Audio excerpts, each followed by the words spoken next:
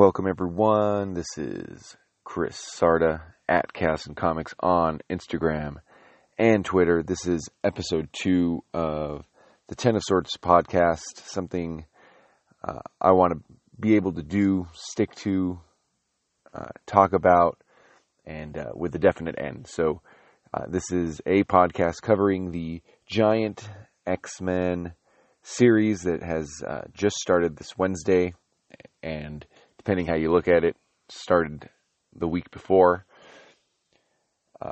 called Ten of Swords, that is being driven by Apocalypse. So it's a very Apocalypse forward story, but it is spanning the entire X-Men line. We've already had important introduction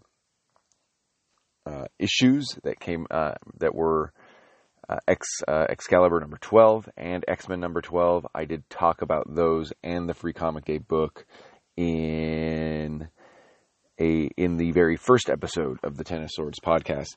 And now today in front of me, I have the technical beginning of the story arc, Ten of Swords Creation. It says part 1 of 22. And that is what we're going to talk about. It is the only X book that came out. Unless you consider Juggernaut an X book, so that is, but it has nothing to do with Ten of Swords, and that's hard to say whether that one is or not. It is. Juggernaut was on the back on the reading list that happened in X-Men and Excalibur, but it's not in this Ten of Swords one. So we're gonna talk in a couple different contexts here. So I'll just give the introduction. I want to talk about the creators and some real just overview of it before we get into any kind of plot or anything like that. Also in this podcast, I want to talk about specifically Apocalypse's relationship to certain people in this book, his interactions and some of that history. We'll focus on the interactions here. I don't want to get too deep. I started getting into a rabbit hole of history. It could be its own podcasts, what these characters, where they've been and what's happened to them and why they're there. But I do want to focus on Apocalypse interactions with certain people. And then I want to talk about tarot cards. So that's something I didn't know about because, like probably many of you, I thought it was really silly. But the section in the Free Comic Book Day, and I may go in and compare the Free Comic Book Day to what's in here to make sure there's nothing different. But the section that was in Free Comic Book Day is in this book. So it is Saturnine, which I will now pronounce correctly. It is her reading the tarot cards. And there's a whole thing, there's a whole tarot thing going on here, a whole theme of divination and magic and whatnot. So this is sort of where this is not sort of, but this is where magic is starting to overlap with the things that are happening in Krakoa. We've seen that in the Excalibur book, if you were reading it, and Apocalypse is always doing that in the back, becoming this sorcerer. So we'll talk about tarot cards, and it's going to be a real simple talk, and I'm going to compare essentially what I read in Wikipedia for each of these tarot cards to what is written here by Jonathan Hickman and Tini Howard. So let's start out with the creators. Let's start out with the large overview, the top-down, what's going on here overview. This is written, so Jonathan Howard and Hickman and Tini Howard have writing credits on this. I'm not real sure how that came about. It seemed like this was something that at least the skeleton was planned before Jonathan Hickman, or during Hoxpox or whatever. There was already, like the Summoner was shown there and a couple other real light things. But Tini Howard's writing of Excalibur sort of put her right in the mix, which is interesting because a lot of people were dropping or not reading Excalibur. It was definitely not one of them that was at the forefront or considered extremely important. Artist is Pepe Larraz. He's getting a lot of credit here. I will say that I think Marte Garcia, the color artist, should get even more. Because there are moments in this book that are just absolutely beautiful. I think a lot of that are the colors. it's really just colored perfectly. Just a real bold, has a more dark than brighter vibe, but not dark like sometimes you see where it's digitally darkened. It just has a real bold red sky and not the 4-color superhero ideas that we've seen. So and a lot of Pepe Larraz's art has been colored this way. I'm not sure it's been Marte Garcia every time, but I think it's the colors that really grab me here. And it really worked, and I'm not sure if this is done on purpose, but it really worked the contrast of each of the characters that happen to be in it or in the panels. So I thought that was beautiful. And Pepe Larraz does a great job, especially with Apocalypse, as I've mentioned before. A picture of Krakoa's face is beautiful here too. But there are times where, and this may be a speed thing, I'm not sure, but there are times where I thought that, okay, there's the lack of detail actually a little bit bothered me. There's a vote. So after some great 9-panel work of the council talking, there's a vote, and you can barely see who's raising their hands in a lot of cases, and it's, pictures of the council I think could be a little bit cooler. But then on the same page, I mean, you got Krakoa in here. The close-ups of the characters always look beautiful, and Apocalypse looks great. So that's what stands out the most to me is when you flip through the book, and it looks a lot like X-Men 12, but it's just a beautiful book. I mean, you hardly know what's going on. Let's be honest. I'll be honest. Yeah, it's so dense that for a lot of the book you're just sort of waiting to see what kind of crazy stuff Hickman's going to say or do. And it's not crazy, like, surprising. It's just, like, deep. Like, he's just created this large world and has a real focus on it, you know. Another section of this podcast will be really talking about the white pages here.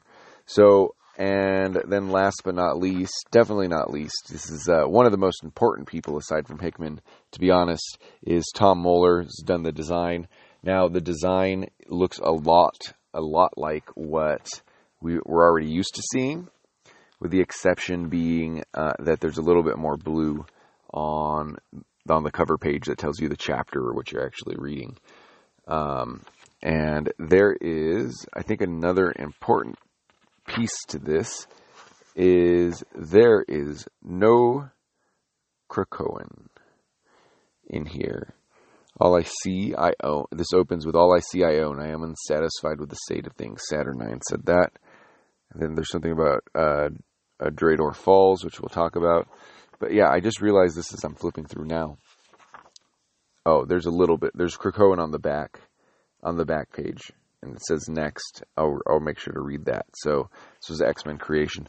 So let's get into it. And I think I don't have to like flip through and go plot by plot. I think a lot of the plot will come out, and this way I don't have to do it chronologically and page-wise, which I get annoyed by. A lot of the plot will come out as I talk about first the characters in relation to Apocalypse, and then sort of explain and talk about what each character is doing in the book, and we'll get a ton of plot and a ton of things to talk about doing it that way. But let's start with tarot cards. So I don't give the whole tarot thing much credence. I'm not into divination and all of that stuff. So maybe you are, but because I don't give it much credence, I just wanted to get a little background on what's happening and see if I can connect anything with plot. And so when I compare what is said in the book by Tini Howard and Jonathan Hickman, I am comparing it to stuff I read about tarot cards on Wikipedia. So everyone's gonna have to live with that. I just wanted to get a little background on what the cards meant, and then contrast that with what we read in Ten of Swords Creation. I think, and also, it turns out, from reading Wikipedia, it turns out I grew up with tarot cards. My family is Italian by way of Argentina, and we had these cards all around, and I guess I never put together that they were tarot cards, because my grandfather played games with them, and then on Wikipedia, you read right away that, hey, it's English-speaking countries where the games aren't very popular or very known, and when we think of tarot cards, we think of divination and evil stuff. But in most of the rest of Europe, they play games with them. It's like a trump game, a trump card game. So now when I read that, I was like, oh, a lot of these cards were all over the place, and some of them were weird. I remember. So I don't know the deck that we had, whether it was Spaniard, whether it was Italian, or whatnot. I do remember there being like clubs, but like an actual club on the card, not a club like we're used to on like a poker deck, like a club, like a caveman club. So, but that's a very vague memory from when I was a kid, and I didn't play very much with them. When we played cards with my grandfather or whatever, we played with regular cards, but they did have those other cards. So let's begin. And some of these we talked about very lightly in the last episode for the new comic book day, but I do want to go a little bit more. So she pulls a judgment card. On the judgment card is, and of course there's going to be spoilers when we talk about this book, so just know that. On the judgment card there's a picture of Apocalypse and his grandson, the Summoner. So later on we find out that the Summoner betrays them. It wasn't a big reveal.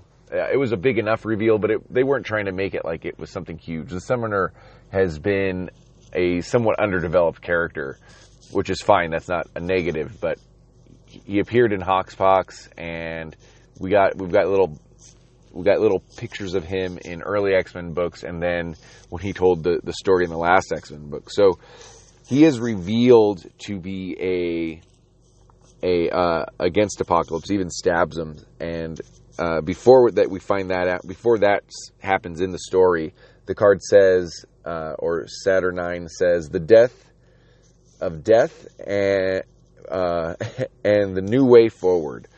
The witch breed bring back their own dead now. So I think they're probably talking about X-Men. Have they considered what oust from the past awakens the earth? What rises to face those who call themselves immortal? So there's going to be some discovery, some question, some talk about the Krakoan resurrection that we see. And then they go to Tarot. So Tarot has a white page. Tarot is a character that was in the Hellions. I don't know very much about her, but they go to her. She's been mostly a villain, as far as I know. And she's going to explain these cards. She's not drawn here at all. She just has a white page, and it just makes it look like she said this stuff. She does close with whomever this reading is meant for. I hope it reaches them. Things seem very serious. So also, when you flip these cards, they're being read for someone. And I don't know what Saturnine, who she's reading them for. If it's for all of the multiverse and the realities or whatnot. I don't know. I'm just going to strap in for the ride on that one. And figure it out as we go. But what I do want to do is keep an eye on these, on what Tarot has said about these cards, and then what is said in the beautiful drawings, as Saturnine is flipping them over. So then Tarot on the white page says, "It is not a judgment in the way we think of it, but in the way the priests taught it in my youth. Final judgment and rebirth of all in heaven. It typically means spiritual growth, but I think it's funny. Rebirth is surely a gift of Krakoa, yes?" And Tarot's French, so I'm not going to do a French accent, but that's where the comma yes goes there. Oui, oui. I guess I just did one. So this card may have been revealed in the plot already, because there is, I guess there's no spiritual growth yet, but maybe that's what we're going to get from Apocalypse. I've said over and over again, I think this is a way to take Apocalypse off the table. And And we'll see what goes on in the book, because it will be strange to have him redeemed. Because let's say he saves everyone, he closes this door again. That's what we've sort of put together between this issue and the next, that Apocalypse sacrificed his family essentially on this side of on the war side, and cut off the door, and then was on the Krakoa Earth side. So it'll be strange to have him redeemed. Like, he saves, let's say he saves all the realities and cuts off whatever ends up happening, right? He makes some kind of sacrifice.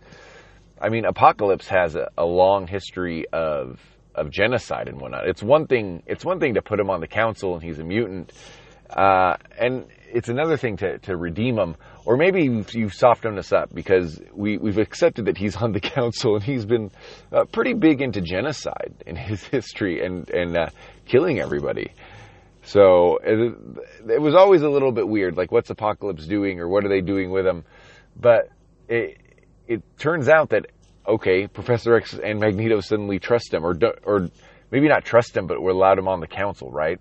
So now we're getting real deep into the magic side and to the multi-universe side and to more of Apocalypse's history, which Apocalypse is such a great character. You could just follow his story. I mean, if it's one of those things, it's almost like Daniel Cormier. If these other guys didn't exist, Daniel Cormier went deep in 2 divisions. Daniel Cormier would definitely be the greatest fighter ever. And right now there's a question, or the greatest light heavyweight ever. There's a question. And the only reason Apocalypse is not the greatest is because Magneto's there. Magneto is the best X-Men character. But anyway, let's read what Wiki says about the Judgment card.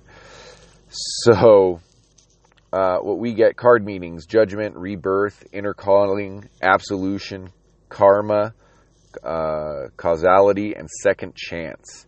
So I think from what I just said about redeeming Apocalypse or taking Apocalypse off the board, a Rebirth, a Judgment, I think the Second Chance is interesting.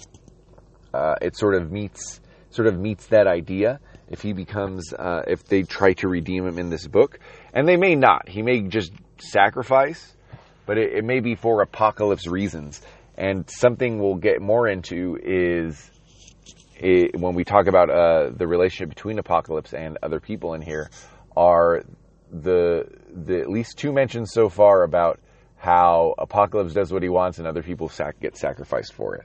So let's move on to the Four of Wands.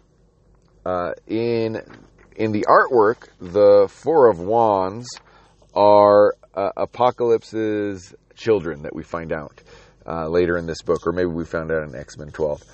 And they all, I'm not going to name them here, I can't remember their names, but there is definitely an Anubis, and there's a very strong Egyptian feel, which fits because Apocalypse origins in Egypt. A family that has been fighting for eons has one final confrontation before they rest over the ashes of the defeated. So this is their final fight. They look like they're going to be the battle. Yeah, they look like they're just going to fight. There doesn't look like there's going to be a ton of character development within these characters, although there should be. And they have a 4 horseman feel to them, that's for sure. They crave the last battle and the spoils of victory. They have built a hard home, and one must dwell within. So that's what Saturnine pulls, and what she says, or at least what and that's the Four of Wands, and at least what the narrative says around it. I assume it's Saturnine talking there. And then the Mutant Tarrant says of the Four of Wands, this is a good card, yes. It can mean you have finished something or you are returning to something. D'une part. 4 can be a good number for this sort of thing. 4 walls make a house, no? The Zorn brothers would consider 4 quite an inauspicious number. So it varies. The Zorn, I didn't look up the Zorn brothers. I can't even remember what they are. So as far as the Four of Wands goes, key meanings there are celebration and happiness, completion, harmony, new beginnings, pleasure. So that is weird because these are very much the antagonists. They are Apocalypse's children. They are part of the group that I wouldn't say betrays them. They see Apocalypse as the betrayer. But certainly when Apocalypse walks up to them later in the issue, there's some stabbing going on by one of them, and the Summoner gets involved in that. So the contrast here is that you have these antagonists, or at least they look like antagonists from the point of view of this book, but the key meanings of the Four of Wands are celebration, happiness, completion, harmony, new beginnings, and pleasure. So we will keep close track of that one. I would be very pleased if the writing in this somehow switched to them becoming protagonists and Apocalypse returning to his evil. He never left his evil ways. This is why it's so hard, right? But I think that would be an interesting switch in the writing. But again, that doesn't matter. I am strapped in to see what Howard and Hickman are doing here. Now, the Hangman is probably what we're more used to as far as reading X-Men, and it is the characters that go into the gate, not initially. Banshee goes in initially. So this is the second group that goes in. We find out later that Summoner betrayed this group, or betrayed the group before, but Summoner goes in with Havoc, Apocalypse, Beast, Richter, Rockslide, Archangel, Siren, and Polaris. So that's the Hanged Man. And this one, like Judgment, feels like maybe we've gotten a little bit of a picture of it. Saturnine says, "Here, no men hang, but something has been suspended indeed. Time, natural laws, and earthly attachments. They bring themselves here to the game at the gallows. What do they wager to lose?" So that's a little bit of foreshadowing into what this book sort of leads into. Probably my one disappointment, and I hope that the focus of the 22 issues isn't the tournament that's happening. So you almost get another Battle World situation. Hickman just got out of new Secret Wars. You almost get this other... The end of this book had a Battle World feel, where the Apocalypse's children are going to fight characters that are characters that are fighting for Saturnine, but they are really just the mutants, right? So that's what I feel like we've ran into for Hangman. So maybe we've gotten some background there. Tarrant the Mutant says, "Well, you know how he got that way? He's hanging himself because he's sacrificing himself. Sometimes this one means you have to, what is the phrase? Kill your sweethearts or something. These latter cards are less pleasant, it seems." By the way, Tarot is a precog. Isn't that illegal in Krakoa? Isn't that why they don't resurrect Destiny? And that really makes Mystique mad. I almost called her Mystere, which is a Cirque du Soleil show here in town. And I got copy on my copy of Ten of Swords here. God damn it. Anyway, I do have another one coming, so that's the Hangman. And then what we get from the omniscient Wikipedia for the Hanged Man is those meanings are... There's so much writing about the minor and arcana, and the tarot stuff's really weird. The Hanged Man. Wisdom, circumspection, discernment, trials, sacrifice, intuition, divination, prophecy. If it's reversed, I forgot that when they're reversed, that means something too. Which would have been cool if some of these tarot cards that they drew here were upside down. That would imply that it was reversed, right? Reversed is selfishness, the crowd, the body politique. So, not sure what to tell you about the Hangman, except that those are the people that didn't take Apocalypse through the portal are staying there, and they look like they're going to fight. So that's Polaris, Havoc, at least. Rockslide got cut in half, which was interesting. Now this one's the most. It's not interesting, but this is the one that I think is going to be the overlying theme. This next card, which is the Eight of Cups, and we have Genesis, and then some version of Genesis that looks more evil, which may have been explained in X-Men 12. But it's hard to say. So 8 of Cups. Someone's heart has been left empty. So that's Apocalypse leaving and leaving his wife Genesis there.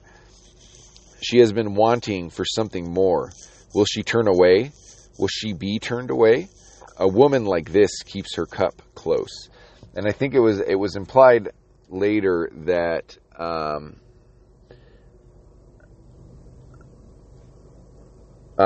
it's not implied. It just said that one of the characters told Apocalypse that she's gone. She fell under the Twilight Blade, but it looks like she's going to be around.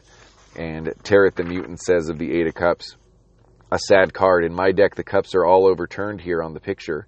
The person this is reading for, something is missing in their life. They must walk away, or perhaps they already have. This is a wound. So, I mean, we may get an Apocalypse, not love story, but broken heart love story, an Apocalypse Lifetime special. We may, or what's the Oprah channel? Oh, Apocalypse.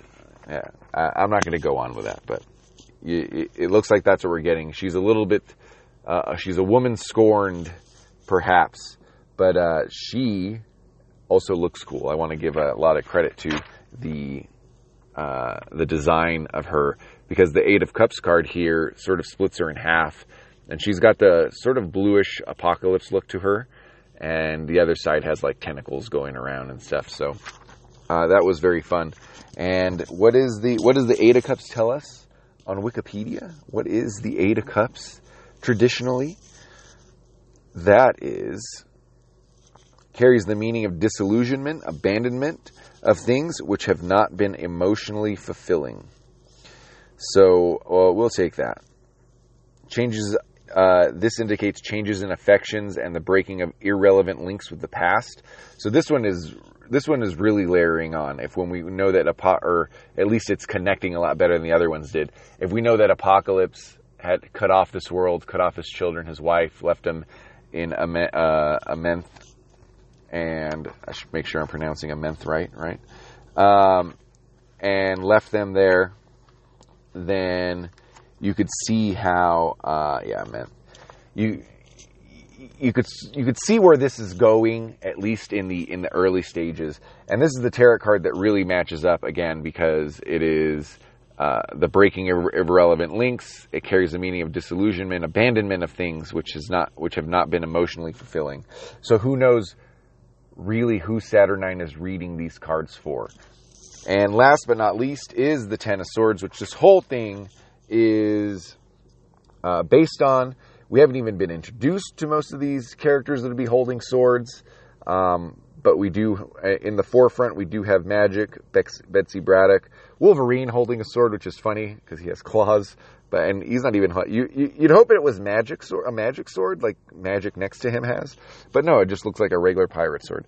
And then Cable, who of course has been deep in the sword world in his own title, and then at the end of this book uses it. So, here it is then. My light in the darkness, something I have long desired, flickers just out of my reach.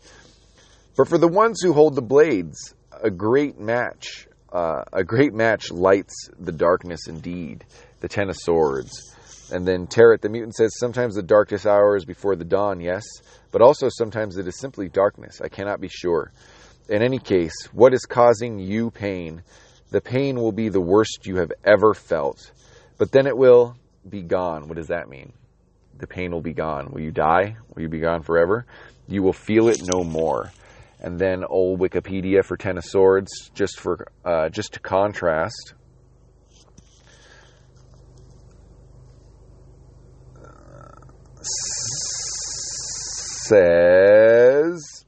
Says, I'm holding it out.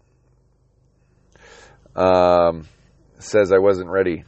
I must have closed the 10 of Swords, but here we go.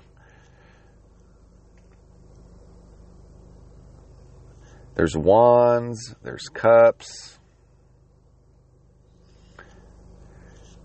And it's weird because these tarot cards, they read differently when they're reversed, apparently.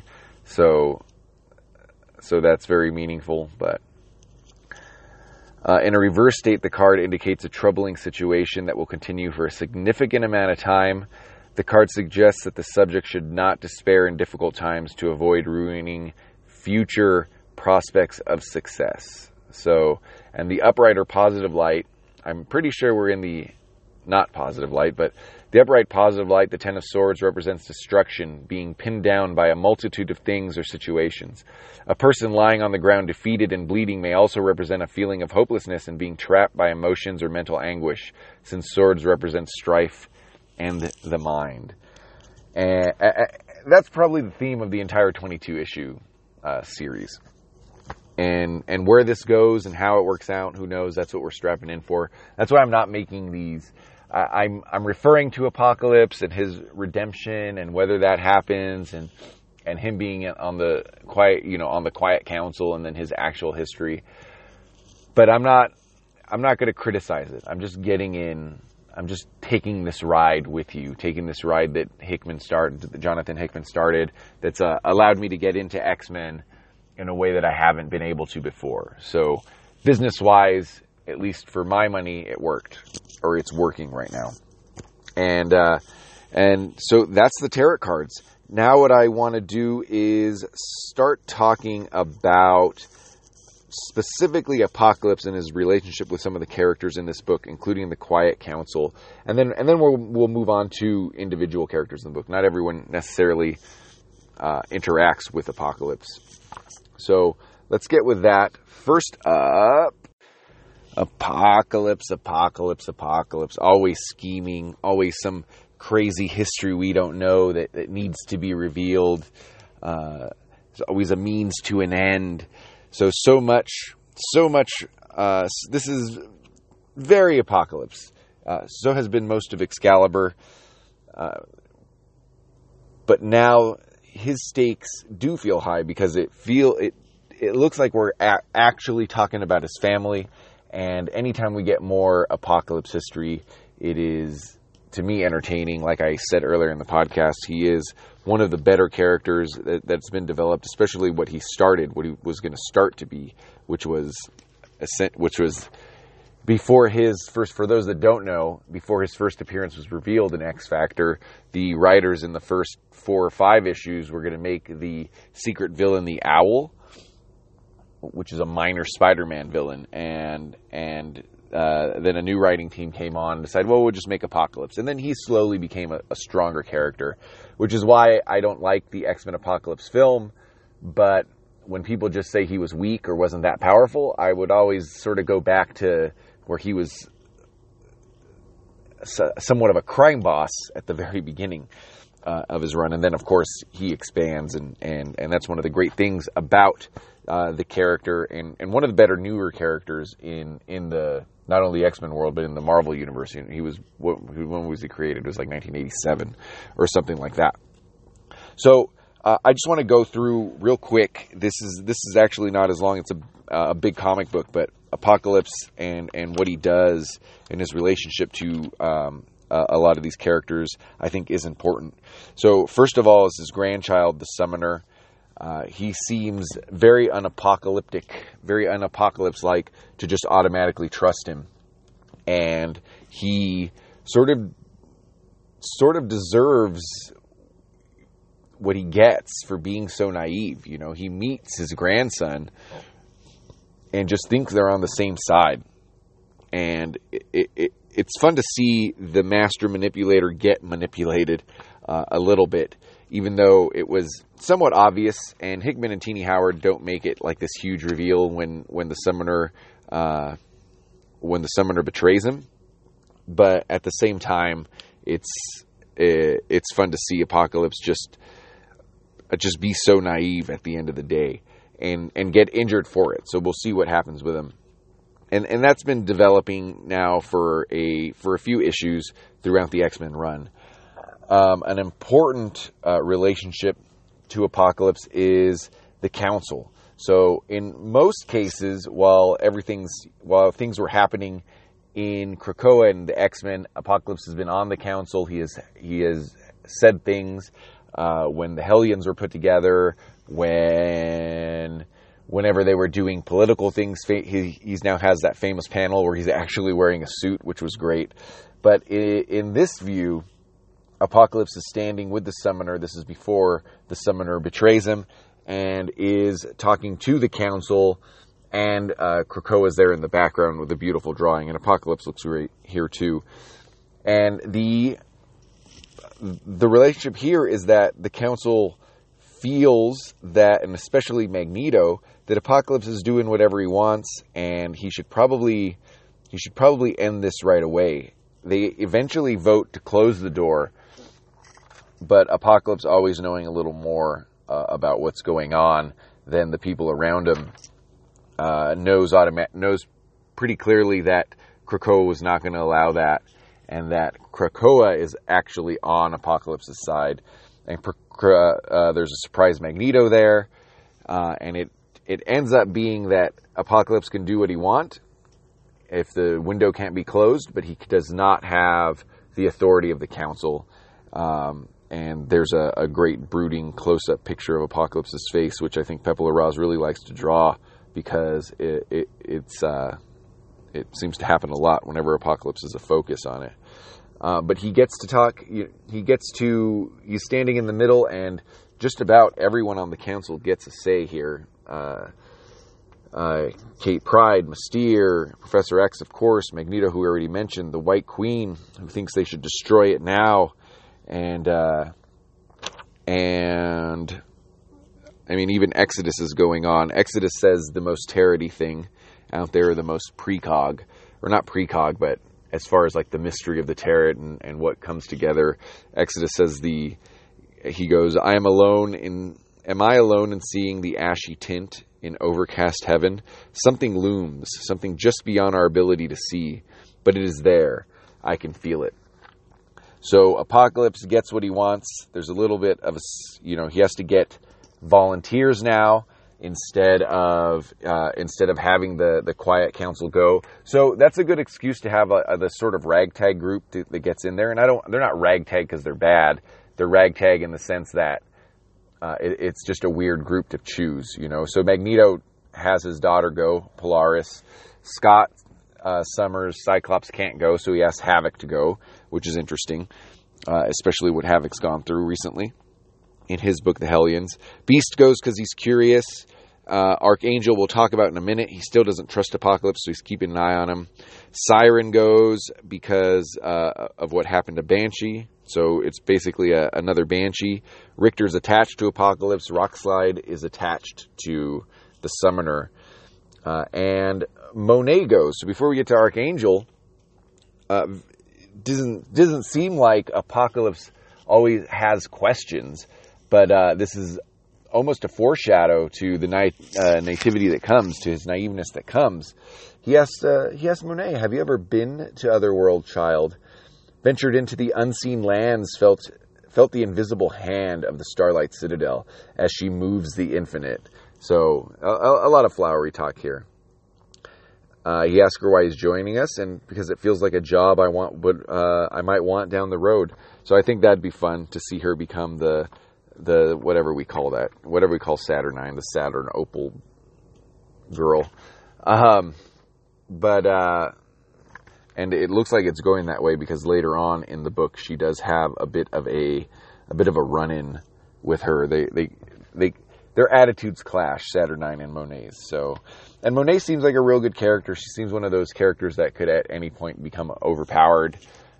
Originally Penance, and I don't know what's gone on with Monet since. I've read the Wikia, but she's had her own growth over the last 30 years. Still considered a young mutant to some extent, but she appeared as Penance. She appeared in Generation X in the early 90s. So let's get on with it. So next up is now in X-Men 12, Selene, so Apocalypse kills all the externals because he needs their energy to power the external gate. Some of them he keeps alive. One of them, Selene. When Apocalypse found out that he may have been not double crossed, but planned against, something unexpected happened when Kandra decided that she wasn't that wasn't her real body. The magic wasn't there. Selene was chosen to stay with Apocalypse, but she wanted to make sure, after Apocalypse realized that he got tricked. Selene goes, "You always expect these sacrifices of others, Apocalypse, never yourself." It's a bit transparent. So how did she know? She knew that Apocalypse was planning something. Same happens here with Archangel. Apocalypse and Archangel talk to each other. He finds out why he's volunteering. And and Archangel says, "You know what's always blown my mind? That you think that you can just be you and there's no end to it.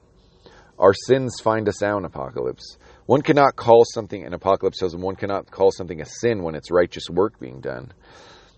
That right there, that's exactly what I'm talking about.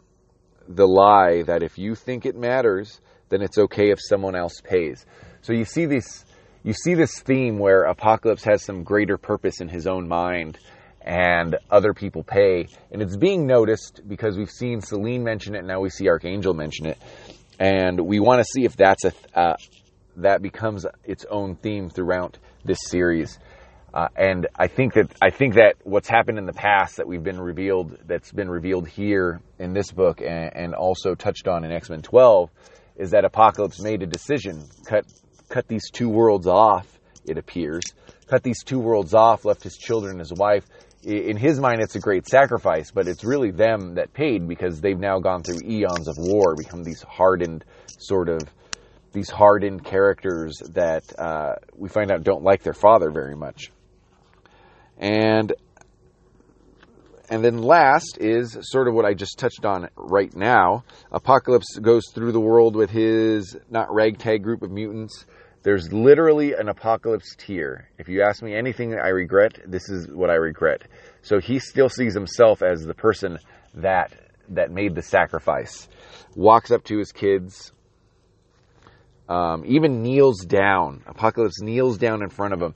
And his children, we'll see what Hickman and Tini Howard do with this, but it almost looks like there's 5 of them though. Well, no, there's 4 of them. So it almost looks like all his 4 horsemen wackery throughout the last 30 years might be him trying to repeat having these 4 children that he lost. So he stands in front of them. They tell him that their mom has died or his wife has died under the Twilight Sword, and then they sound like meta Apocalypse. One of them says, "Regret is for the weak, and we are born strong. In that place, only the fit survive, and here we are. Would you like to know the one thing that kept us alive all these years? It wasn't love." And then he gets stabbed. So I wouldn't say, the Summoner is definitely a turn. I wouldn't say that these kids attacking him is a big turn. But it does really set the stage. It puts Apocalypse in a situation we're not used to him, where he knows more than the writers letting us know or that the characters around him know. And he's scheming and planning. We've gotten that all the way up to this point. So basically, everything that Apocalypse was doing in Excalibur, and whenever the Summoner and stuff was touched on in X-Men number 2, and I think he appeared one other time, whenever any of that was touched on, we've gotten that plot line actually finished. Because now, with him being stabbed by his child and his grandchild here, now we're in a situation where Apocalypse doesn't know what's going on. And he's actually fighting a bunch of little Apocalypses hardened by war, especially talking exactly like they do, the fit and the weak and whatnot, or talking like Apocalypse does about the fit and the weak. And that's Apocalypse for this story as far as his relationship to everyone else. And I think that we see a couple important themes, which we'll just review here. One, Apocalypse is making other people make sacrifices. Number 2, there's a contrast now that Apocalypse isn't scheming and knows what's going on and being this evil leader. We're actually getting the Apocalypse. We're actually getting a view of the Apocalypse at an important moment in his life, and it may have been what made Apocalypse what he is, making that sacrifice, cutting these worlds off, staying on Earth, and then becoming the person that he became. I do think it's interesting that we have like the blue sort of crazy looking Apocalypse in the flashbacks, although he always had that look as a mutant. If you read Rise of Apocalypse, I'm going to have to piece together when all of this could have happened too, because we have, because it doesn't seem to fit with Rise of Apocalypse. It's been a long time since I read that, so that is the relationship of Apocalypse to everyone. And then we're going to close out this podcast. We're just going to talk about some of the characters that have been featured up to this point, and talk about, I mean, a lot of the plot's going to come through that. And then a quick talk about the white pages. We won't read all the white pages, of course. But so first up, let's talk about Saturnine. I wanted to call her Betsy Ross, Courtney Ross, I think. So this character actually has history. I've heard other people talking like she's brand new, but she actually has history in Excalibur and Captain Britain books. It's not someone I know at all, and she was brand new to me. I think I even said that she looked like the White Queen, like Emma Frost on the front cover. She may be a ripoff of Emma Frost used for Excalibur back in the day, but she's been around, and she has a lot of alternate reality characters that are like her, including Courtney Ross, and then a version of her that is in control of the world or in control of Britain or something. So I don't know. I don't really know what's going on there. It's already been covered that she was the head of, or an important part of the Captain Britain Corps that has disappeared for some reason. It's X-Men, so you can go down rabbit holes for this kind of thing. But that was implied to Betsy Braddock in Excalibur 12, or not implied, but said. So they've left, and we'll get into this with the white pages, but they left the doors to the realities open, unprotected. So there's actually a lot going on with her. In this book, the context of this book, without getting into a big history lesson that I would have to teach myself anyway, she is being written at this point as the chess player. She's the one flipping the tarot cards. She's the one that knows what's going on. In the middle of the book, when Rachel Summers and Kid Cable are reading Banshee's mind, she can somehow be in that reality that they're reading. She even saying that she's putting things in place when one of her generals or one of her vassals or whatever come and tell her that there's a war going on below and shouldn't you be paying attention to the army and whatnot. She implies that she's setting certain things in motion. She seems to know a lot and not know a lot in here. And she's the driver of what's coming up, which is probably the thing I like the least so far, is of the tournament that they're going to do. It's another tournament. We're going to fight to the death in an arena, like Secret Wars, or like every fighting game. I think the most interesting thing here is her back and forth with Monet. When she freezes Monet cusses at her. There's a little bit of foreshadowing that Monet, for some reason, thinks that that's a job she would want, to be the Grand Opal Luna, or whatever it is. I'm just going to make different Opal Luna jokes throughout the entire course of this podcast until it gets serious. But they have a pretty funny, a few funny interactions that I enjoyed, that I think are also a little bit foreshadowing something that's going to happen with Monet before the tournament thing happens. While they're down there fighting the X-Men, Havoc and Polaris, and Monet notice that she's just standing up there watching. Monet sends a psychic message. This takes the cake. You've turned war into a spectator sport. You're going to watch your kingdom get ravaged and do nothing about it. And here is Saturnine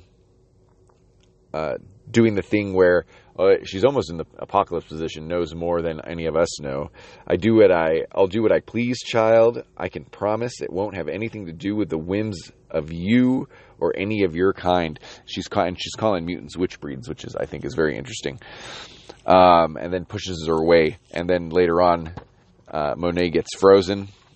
She's not too happy about it. She's unfreeze me. She's clearly calling her a bitch somewhere here. And she tells her to F off. And now, child, you may speak.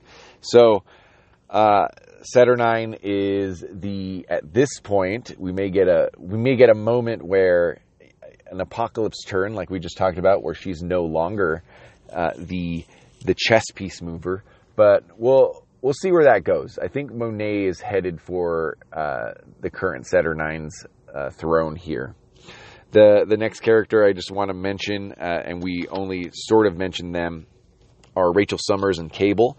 So Cable's headed. We've seen too many pictures of him. His entire first arc has been about a sword, and we've seen too many pictures of him, like in the Ten of Swords card and stuff like that. So Cable is not involved in going to Otherworld yet or anything. He's not involved in that war, but he does, along with Rachel Summers, read Banshee's mind. So Banshee comes back beat up, and he's with the healer. They decide to read his mind. That's where it gets revealed. It's sort of a dual reveal of Cable and Rachel finding out that the summoner betrays them. Rachel, they seem to be doing that comic book thing where they can leave Rachel there. Cable's headed right for the thick of this battle, because he runs to his parents, and they end up finding some kind of giant. Well, they needed an energy. They need an energy source, but somehow Jean Grey knows it's an energy core. But whatever. The energy source is Cable's sword, and then for some reason, sword, the acronym SWORD, which is like the shield that protects against galactic stuff, is shown at the end, and sword goes down, the peak or whatever. So at the very end, we get a mix with something that's a lot more shield and military feeling than magical. So we'll see where that goes. That's just how it ends. So this is a way to take Rachel out for a minute, and then we're going to get Jean Grey, Cable, and Cyclops. Probably in Otherworld fighting. I'd imagine that they become part of the tournament. Although I don't feel like I saw Cyclops or Jean Grey on those on that card. Perhaps they are. We still haven't gotten Magic into the mix, so that will probably happen soon, maybe in the New Mutants crossover. And last up, I've touched about this in other contexts, are his children. So famine, pestilence, war, and death. It looks like Anubis. So these are his children. They have had to fight for eons. There's a real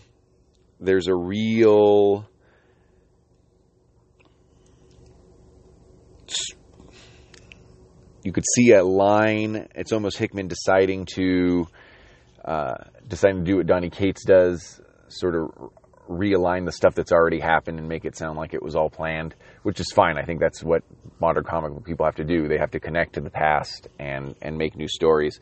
But you see a real line of Apocalypse always making 4 horsemen, and then they're turning out to be these 4 horsemen that are his actual kids. So they are the actual 4 horsemen, and Apocalypse is just making a bunch of copies throughout the history of his comic book storylines. I think it's really important that these characters are almost like worse Apocalypses. So Apocalypse is the person that has done all the things he's done. Only the fit survive. Fuck the humans for sure, and even mutants should die. But he's walked up to a bunch of mini Apocalypses that believe what he believes, but have also been hardened by eons of war. And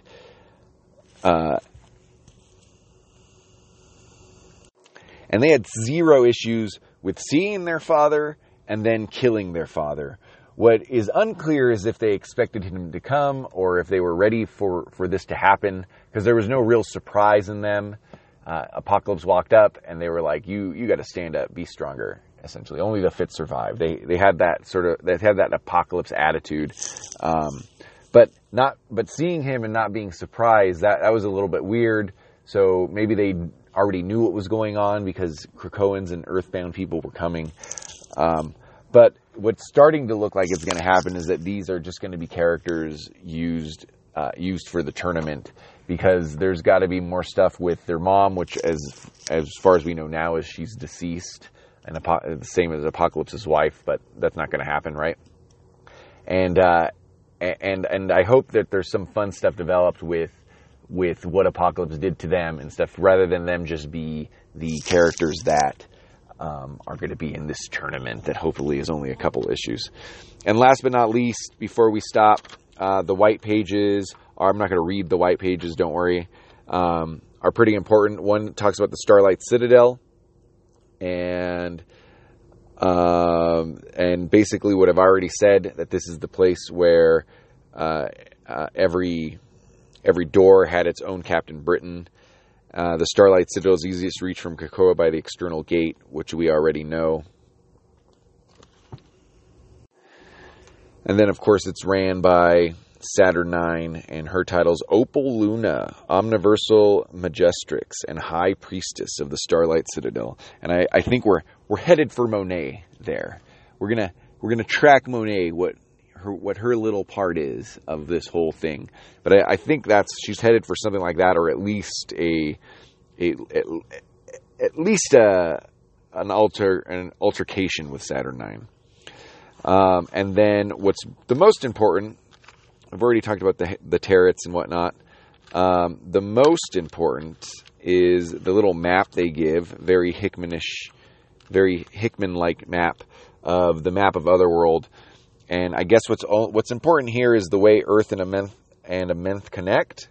And then Otherworld has all the fair courts, the fair and the foul courts, which I am not sure how much of those have been discovered or talked about or written about in old issues of Excalibur.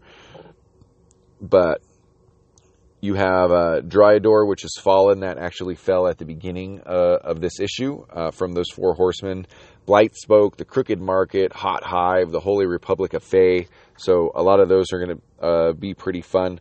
Blightspoke and Dryador are either unknown or vacant. You have Mad Jim Jaspers, who's a very important character in the Excalibur world, all in the foul courts with Merlin there. So I don't know what's going on. I know that Merlin, I don't know if this changed or how it's changed. I know that Merlin was Saturn IX's sort of leader, or Saturn IX answered to Merlin. But in here, he's the leader of the foul courts. And then the fair courts, Roma, Regina, Forge Master Federal, and Fury, the Floating Kingdom. So you got the names, which are pretty cool. The one that's important here is Avalon, and that's led by Monarch, the reality switching mutant. We had some reality switching happen already in Excalibur, and Apocalypse is who put Monarch on the throne there, and then a bunch of other stuff that who knows if we'll review. And all of those in this map, all of those circle the Starlight Citadel and the external gate. So what's important though is the way these connect are, you have Earth, it's connected with Krakoa, that connects to the other world, and then you have Amenth, which is connected by Arakko. So the whole magic thing is that Krakoa and Arakko are the same island. One was in Amenth, one stayed in Earth, and they connect together through the other world. And the other world is linked to Saturn IX and the entire mythology of Excalibur and Captain Britain and whatnot. And so those are really the white pages, with the exception of the sword page at the end. But I think we're going to know more about what happens there in later issues. So I don't want to get too into that, but it's just that the sword, something within sword called the Peak, has ceased. And that happened when cable through his sword into that power sphere. So overall, mostly talk about plot, but overall, like, how much did I enjoy it? I loved it. It's just so weird and deep, and Hickman just gives you a lot of information.